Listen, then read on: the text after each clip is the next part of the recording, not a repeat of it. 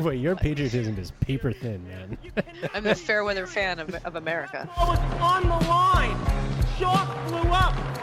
Oh, he's toying with him now.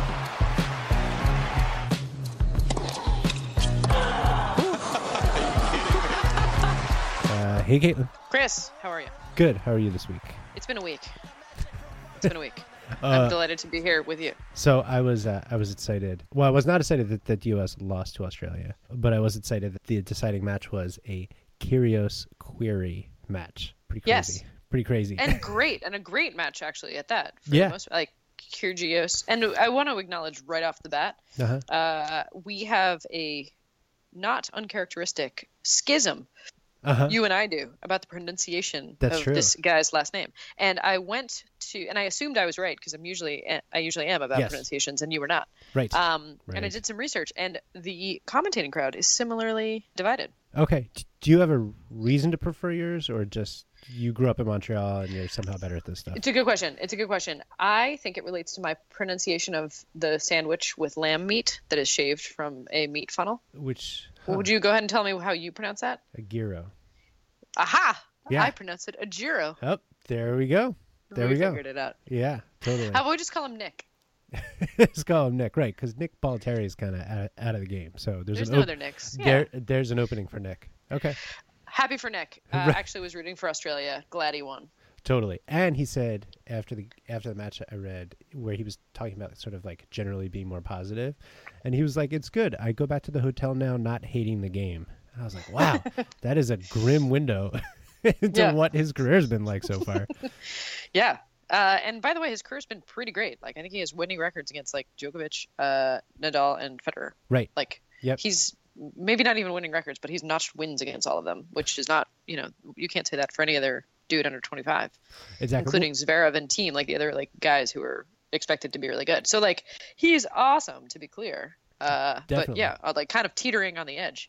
Yep. Yeah, I like when I watch him, it's exciting in the same way where like young Del Potro, where you felt like, okay, so he's not the favorite in this match, but I'm not going to be stunned if he blows Federer off the court.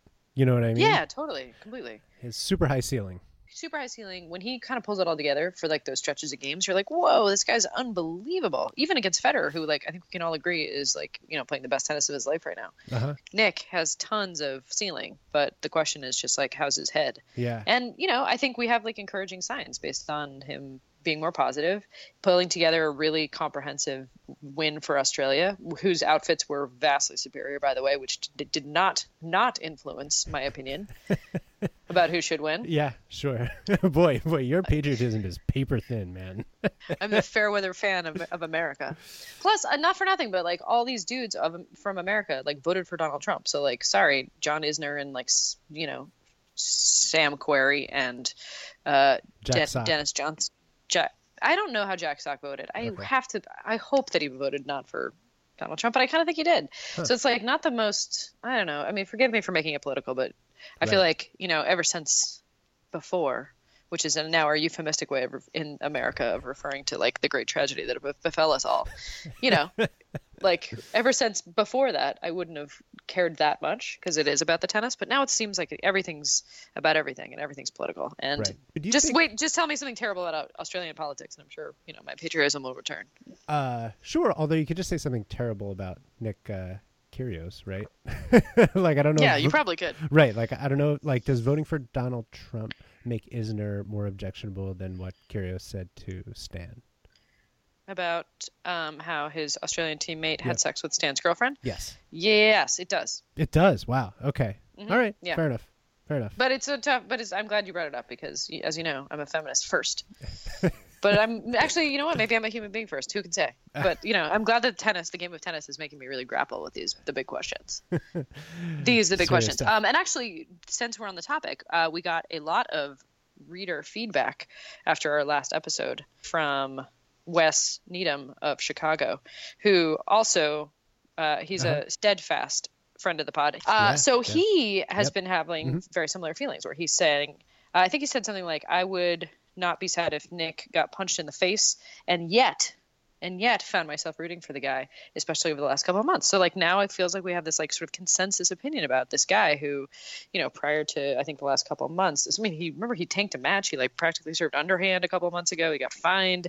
He like went to therapy. He got in a row with John Mack, which kind of like, I'm not necessarily inclined to take Johnny Mack's side, to be honest. So it's been a sea change.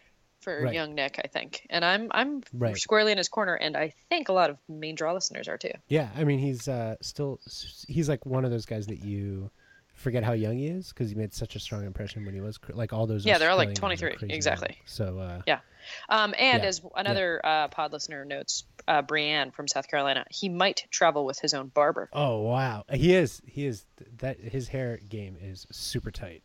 It looks perfect. Super tight. We have not seen hair like this, and that this is a frequent topic of major discussions.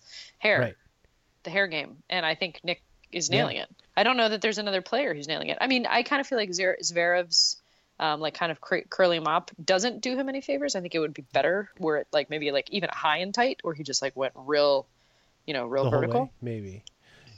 Yeah, like kid and play. There's kind of a dark horse in this is Raonic. His hair, like he went all the way. Like he is like it. Like it's rests somewhere between like Mad Men and the Weimar Republic. But it's like Weimar Republic is totally. It's on like point. Totally. It's like almost too much, but a vast improvement over. It's interesting. Before, So in the upcoming issue of Racket, our I dare say finest issue to date, which we should talk about probably on an episode very soon because it's on the precipice of release.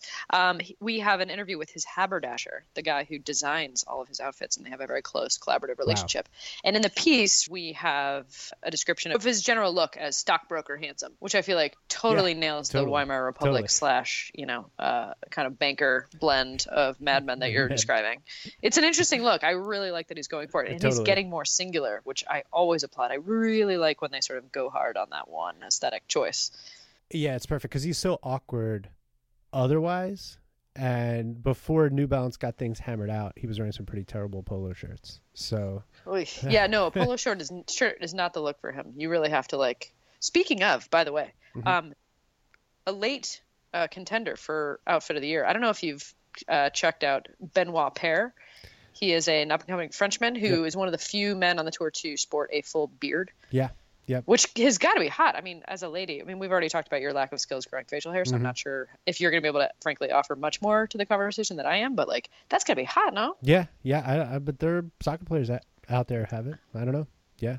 I just can't imagine playing with a full beard. I mean, especially because this guy's in Marrakesh right now, Benoit Paire I'm talking about. Full beard. Same thing with Feliciano Lopez, the visual candy of the male tour. Exactly.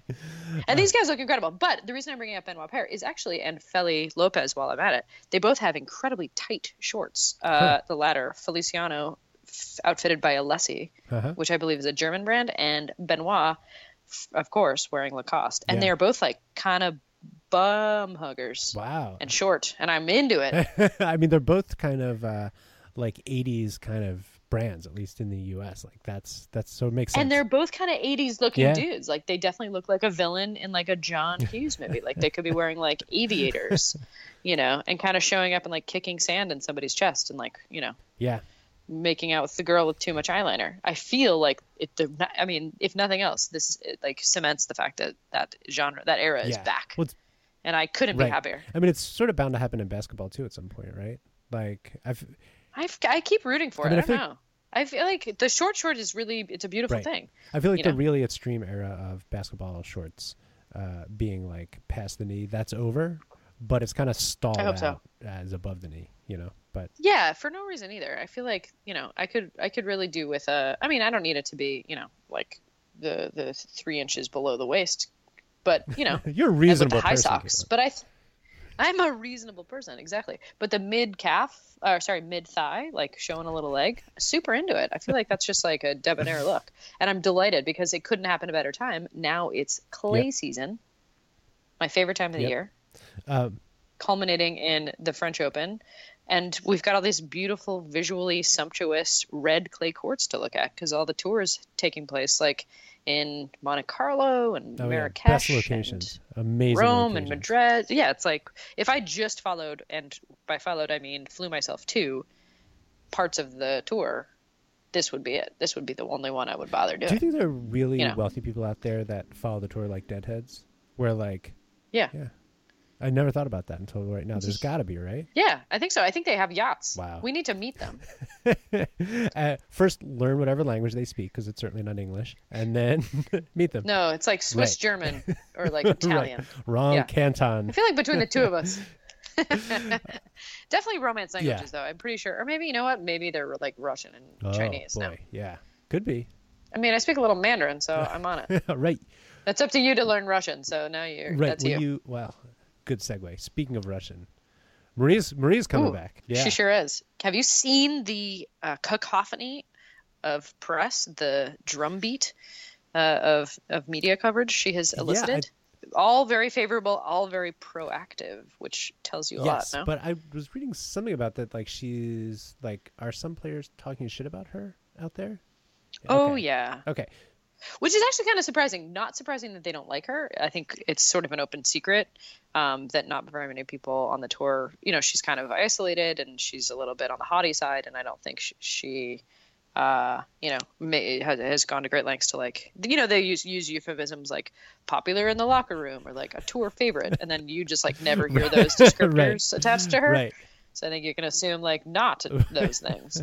And to catch everybody up, this is Maria Sharapova, the former world number 1 Russian, banned for 2 years, but then it was reduced to, I think, 14 months or so for taking meldonium, an over-the-counter drug, illegally, doping, and now has gotten a wild card into Stuttgart, which is a big tournament, later this month in Germany, where her sponsor, Porsche, is the main sponsor of the event.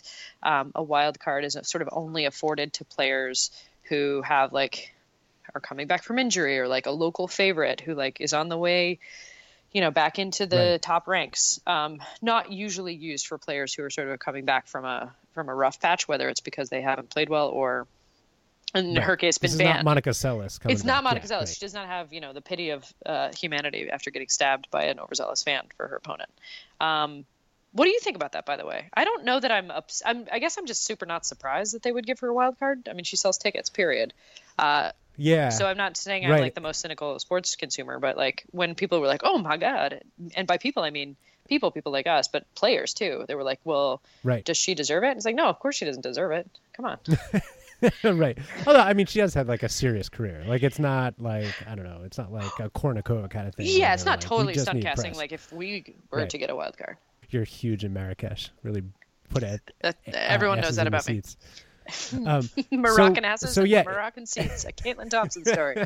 Yeah, and I think I don't know. I'm not super opposed to the idea that she gets a wild card just because it's like, I don't know. It seems like she's good for tennis, and also she could feasibly make a pretty deep run. And if she shows up and gets decimated because she hasn't played on the tour for a year, right? And embarrasses herself, and then other tournaments start to give her wild cards, maybe that'll be an indication that like, oh well, she doesn't. But it seems just like Victoria Azarenka, who's coming back from having a kid, so she says at the Stanford tournament in the middle of the summer, like she could probably make a deep run. She will probably deserve a wild card. Yes, definitely. I mean, yeah, that you're making me think that with the Sharapova thing, it seems so obvious I didn't even reflect upon whether it was moral or not. Yeah. Well, of course. Yeah, no, exactly. Huge name. Right. Yeah. It'd be like, oh, Derek Rose is coming back, but he did something we didn't like once. It's like, yeah, but well, it's Derek Rose. He's coming back. What it taught me was not that the tour did something I didn't expect it to, or that the tournament, didn't flex on her, but rather that the players must hate her so much because they said something, right? Even Caroline Wozniacki, who's famous for being Serena Williams' lassie. Right. I feel really bad, by the way. Somebody else in the reader mail that we got after this episode was telling me that they found it extremely funny that I described Caroline Wozniacki's tennis as a personal affront, which, to be fair, it is to me, but also, I don't make the claim that everyone should hate her. Is that is that enough of a CYA? Totally. And it's super personal for you because yes, it's based in personal trauma. You lost to players exactly like her. And so when you're seeing her, it's with the gaze of a devastated college tennis player. Yeah, I have pain in my eyes when I watch her play tennis, as opposed to, watching somebody like Bouchard, who just kind of seems kind of mean. And I'm like, well, I don't really root for her because she seems kind of mean. And I remember playing Mean Girls, but I never felt like victimized by Mean Girls the way I felt victimized by Pushers. You know what I mean? Speaking of, Exactly. I watched her play an ITF match, which, and for anybody who doesn't know, an ITF match is like kind of the level below the main sort of tournaments of the Pro Tour. A level below the main draws. Yeah. Certainly a level below the main draws, a level below the qualifying into the main draws. And it's Right. below that, like, whereas like the purse in Marrakesh or Istanbul or Stuttgart, the next couple of weeks is like $1 million or $2 million or like $500,000. This is like 50,000. So little. Yeah. And that's like for all the players. So like if you make it to the finals, you get like 20. If you, lose in the first round, you get like 100. And Jeannie Bouchard is playing one of these right now in Florida. And to give you some context, I was streaming it live and she was playing a really, really young American, actually went 3 sets with her. And like the court looks like a court at like your neighborhood fancy club.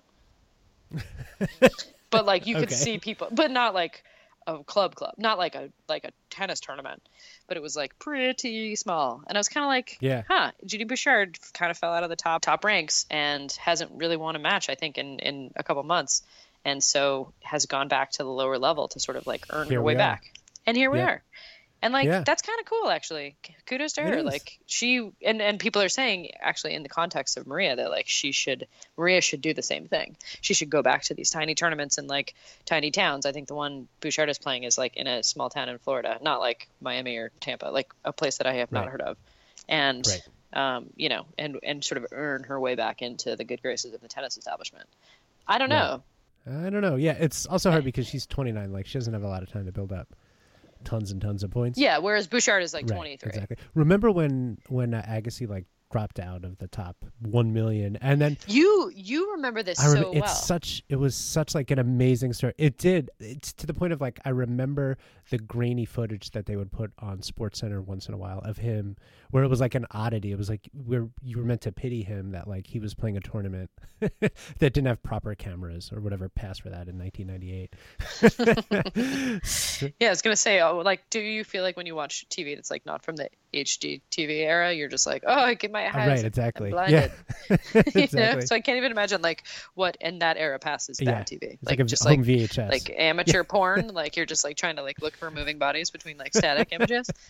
Yeah, I did that. I don't know about Who you. among us, Caitlin? Exactly. I had some very exciting news for us, which is that we are getting a new tournament in the New York City area. Did you read about this?